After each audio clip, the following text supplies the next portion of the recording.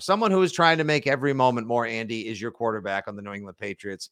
Michael McCorkle, Mac Jones, his third year, basically his second year, because I think a lot of us gave him the mulligan. We gave him the red shirt season last year with Matt Patricia and the reverse engineered offense. However, so far on the season, 2 good defenses, 2 good teams, 2 home games, 2 losses.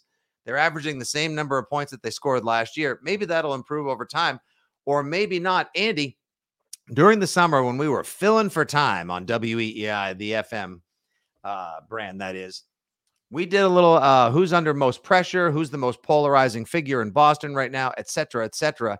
I dare say that I think Mac Jones at present time, is the most polarizing athlete in Boston sports, because for every fan who says Mac Jones is improving, what are you guys watching? You have no idea. Look at the way he's throwing, he's hustling, he's gaming, he's balling.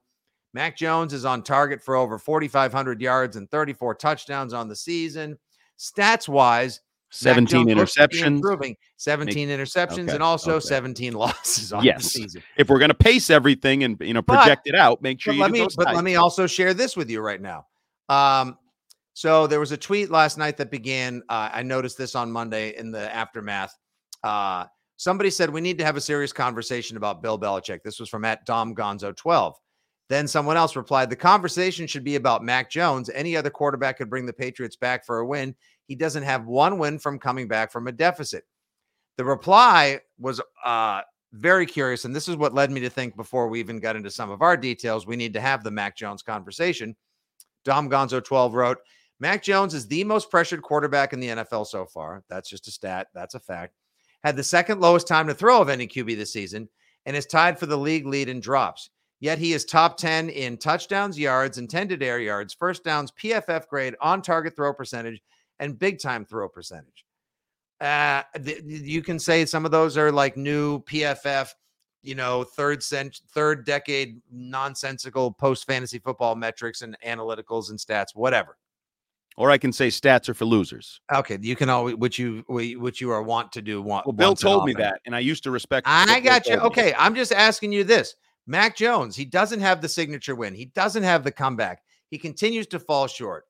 He, like all these games where he could have won, he hasn't yet. Why? Why do you believe that's the case? Should Pats fans be worried about Mac Jones? Is he the answer, or is he the problem? What's the question? Is Mac Jones good? He's fine. No, that's what he is. I think he's fine. I think you could win with him. We've talked a lot about it. You won't win because of him. If you surround him with a boatload of talent, I think he's capable. So if you protect him and he's got dump offs to Christian McCaffrey, and if he's throwing it to DK or whatever, wherever the talent is, whatever talent you want to pretend that he would have himself surrounded by, he'd be fine. But I don't think that's the prerequisites of the position anymore. I think you need to win games. I think when the game is on the line, you got to make plays. And he has not, and this is fact. This isn't an opinion. This is not, and he has not done that in 2+ seasons in the National Football League. He's had plenty of opportunities. He knows it, I think, to some degree. Certainly last week, he knew it. He reacted to it post-game loss to the Eagles, getting the ball back twice, not being able to make anything happen. You mentioned the pick this week. Terrible. Can't happen. That's a losing play. Now, the stats overall may look decent. That's a losing play. That's why you lose games. But is he making a losing play because he's pressing? Was that just a legitimately bad read by him? Is he forcing the issue? Does it matter? Well, just for our analytical purposes, it does. In the overall grand scheme, not so much, because you either win or you lose.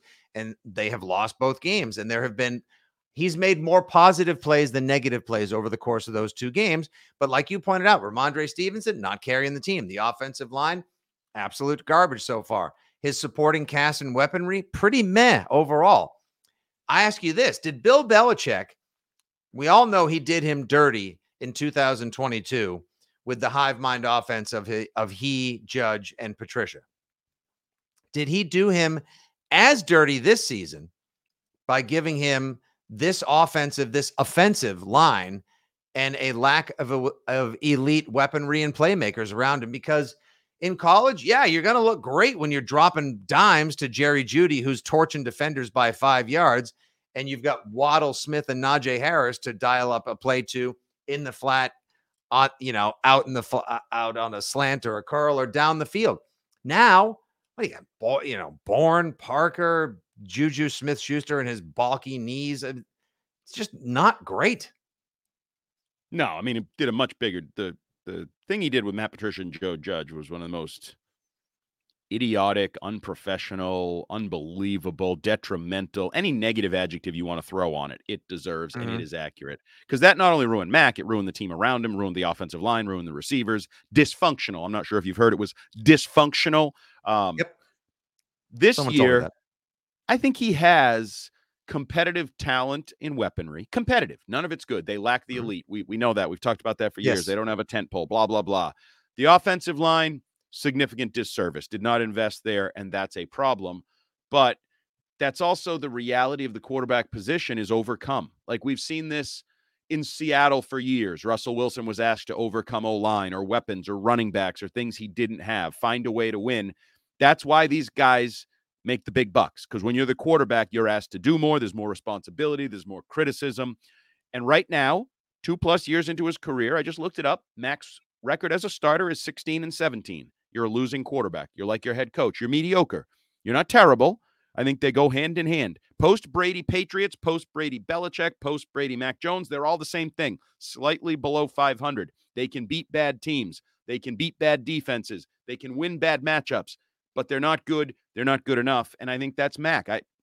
I've believed Mac was mediocre since day one. Like, I never thought the arm strength was going to get better. Oh, he's working with somebody. Oh, yeah. Yeah. And it'll get 0.1% better. That's so you not put good him enough. on San Francisco, you put him in Minnesota. He probably performs better. He probably looks better because he's got people wide open. He's got an elite tight comes end. Up short, probably misses a throw like Jimmy Garoppolo did in his 49ers time when he's in the Super Bowl and he can put himself over the he can't quite make the throw. Like, Mac is in that world of mediocrity in the NFL, and you don't win like that. You try not to hand a lot of money to that. You look for other options when you have that at quarterback. I think that is Mac. Yeah, I mean, well, Jimmy Garoppolo should have won that game to beat the Rams and go on to face the Bengals, but Jaquiski Tartt drops the easiest arm punt in the history of Matthew Stafford arm punts, and then, of course, they end up giving up the game-winning touchdown as well. But yes, no, I understand Jimmy has often come up a day late in a throw short as well. Would they be any better if they had Garoppolo as opposed to Mac Jones now? I don't know. Maybe, probably not as well because of the mid-level talent surrounding him. They both can look really good, by the way. You watch Jimmy, and there's stretches where you go, wow, he looks really good. Just dynamite in that opening drive against Buffalo, and then it was diminishing returns the rest of the day. Just like the second quarter for Mac against the Eagles, 11 straight passes, 2 straight scoring drives. Like, there's times where you sell yourself, but it's short times, and it's usually sandwiched between, yeah, he did it again. Bad throw, weak arm, turnover, bad decision, flustered under pressure, all of those things. He's just being a great quarterback in the NFL. We learned with Tom Brady is about consistency. It's not about strongest arm. It's not about wow plays. It's about, can you perform consistently? He performed well, more consistently than anyone in the history of the game, not because of his arm, his feet, or anything. Because of his overall greatness, his will to compete, his intelligence, and ability to perform under pressure and in the clutch. And I will point to 2 particular seasons, 2006 and 2013, where the talent around Brady, the offensive line was much better. I'll at least give him that. But the talent surrounding Brady at that point, the weaponry, the assets, the receivers, etc., pretty poor. And where did he get both of those teams? To the AFC Championship. I was going to say, though, like, when Brady was saddled with issues, whether it's targets, whether it's O-line, whatever it may be, he still won in the regular season. He maybe didn't win the Super Bowl. He maybe came up short in the playoffs, whatever, but he won in the regular season. And that's what great quarterbacks do, or really good quarterbacks do. They overcome their issues until they're asked to do it against elite competition. During the regular season, you're supposed to win against bad teams, against average teams. You overcome. The Patriots can't overcome in the regular season, and therefore don't even get a shot to fall on their face. Well, they fell on their face against the Bills, but, they don't get a shot to fall on their face in the playoffs very often. Before record of today's podcast, you put out an X, if you will. After might be my last X, because if they start charging for everybody, I might be out. After 2 games, how do you feel about Patriots QB Mac Jones? With over 1,100 responses in the first 2 hours, The options were better, worse, or the same. As of right now, 91% of the respondents total say better or the same, 54%. So you got a Brewski or a Hightower for better. You got 37%, or you got a Rodney Harrison for the same. And you got a Matthew Judon. You got a Niner for worse. So by and large, the fan base feels good or better or good-ish or pretty good or decent or okay with Mac Jones. Now, I know you wanted to requalify this. I porked it up. For those, listen, we all have our spots. I know you just, you want to jump all over, trample, want to criticize me whenever you get a chance. That you do you. I'm not going to jump all over you on this one. I appreciate the tweet. It gave us a little content. It engaged the masses. But the same, you wanted to sort of requalify that. Is it the same as in like, I've never really been in on Mac Jones, or the same like, yeah, I'm a Mac Jones defender and I think he's on his way up? Yeah, and I think that group is broken up into those two groups. The people that feel the same, they didn't think Mac was very good coming in, and they don't think he's very good now because he can't win games, or they think Mac is decent, and if you do the right things around him, he'll be fine. I think that group is an interesting group, but I do just the raw data of whatever it is, almost 1,200 votes in a couple hours here. That 54%, a majority of Patriots fans feel better about Mac Jones. That's the responses to your tweet are pretty great. Let me just share a couple. At Boorish Sports, anyone that says worse has a smooth brain and doesn't know what they're looking at. Then someone right before that, worse, he's looked a lot better, but until he can lead the team to a comeback at the end of the game, then it's a no from me, dog. Better if you give him a good offense. We're 2-0. Tua was looking like a bust until you gave him Hill and Waddle. The same. This year is a referendum on Mac, and I'm still out. Watch half the league. It isn't always greener on the other side. They're resetting the roster after 20 years of winning while trying to maintain. It's not easy, blah, blah, blah. Now we're getting into Grogan mentioned Patriot, blah, blah, blah. A guy has been our best offensive player with Henry. He hasn't had a clean pocket in over 2 years. Same as his rookie season. Not great enough now. Better, but I still feel this is a 6 to 8 win team. No way you should feel worse. I was hoping with a proper OC, he would get better, but sadly, no progress when needed. Again, like it's amazing. I mentioned time and again last year on the post-game show, on the pod and beyond, Patriots Nation continues to be fractured. Like there are little it's like last year was more of a civil war in Pats Nation. Now I don't feel like we're fighting or there's infighting, but there are bends and breaks in Pats Nation where you've got the Bill doesn't have it anymore. Believe in the Bill. Mac Jones doesn't have it. Mac Jones is the guy. Like, we're all over the place right now. We really are. And we're going to be all over the place until either there's a new coach or until they give Mac elite talent or you reset and flush the entire roster. All teams that are in this middling space are all over the place. I think it's even worse when you're a team that doesn't know how to live in that space, has lived above the fray for 20 years. When you've lived up here and now you get, even if you used to suck, like if you were poor, got rich, but you were really rich for 20 years, you probably forget how to live poor again, right? Even though you should remember it was only 20 years ago. The Patriots fans, you people, have forgotten how to live poor, how to be part of the poverty line down there. And it's really, really been a struggle for 3+ years here. What a tough reimmersion it is to life like everybody else. I'm like Pete Blackburn had a tweet Sunday. The NFL and football in general was more fun when my quarterback used to find ways to have us win every week and took us to championships. Yep.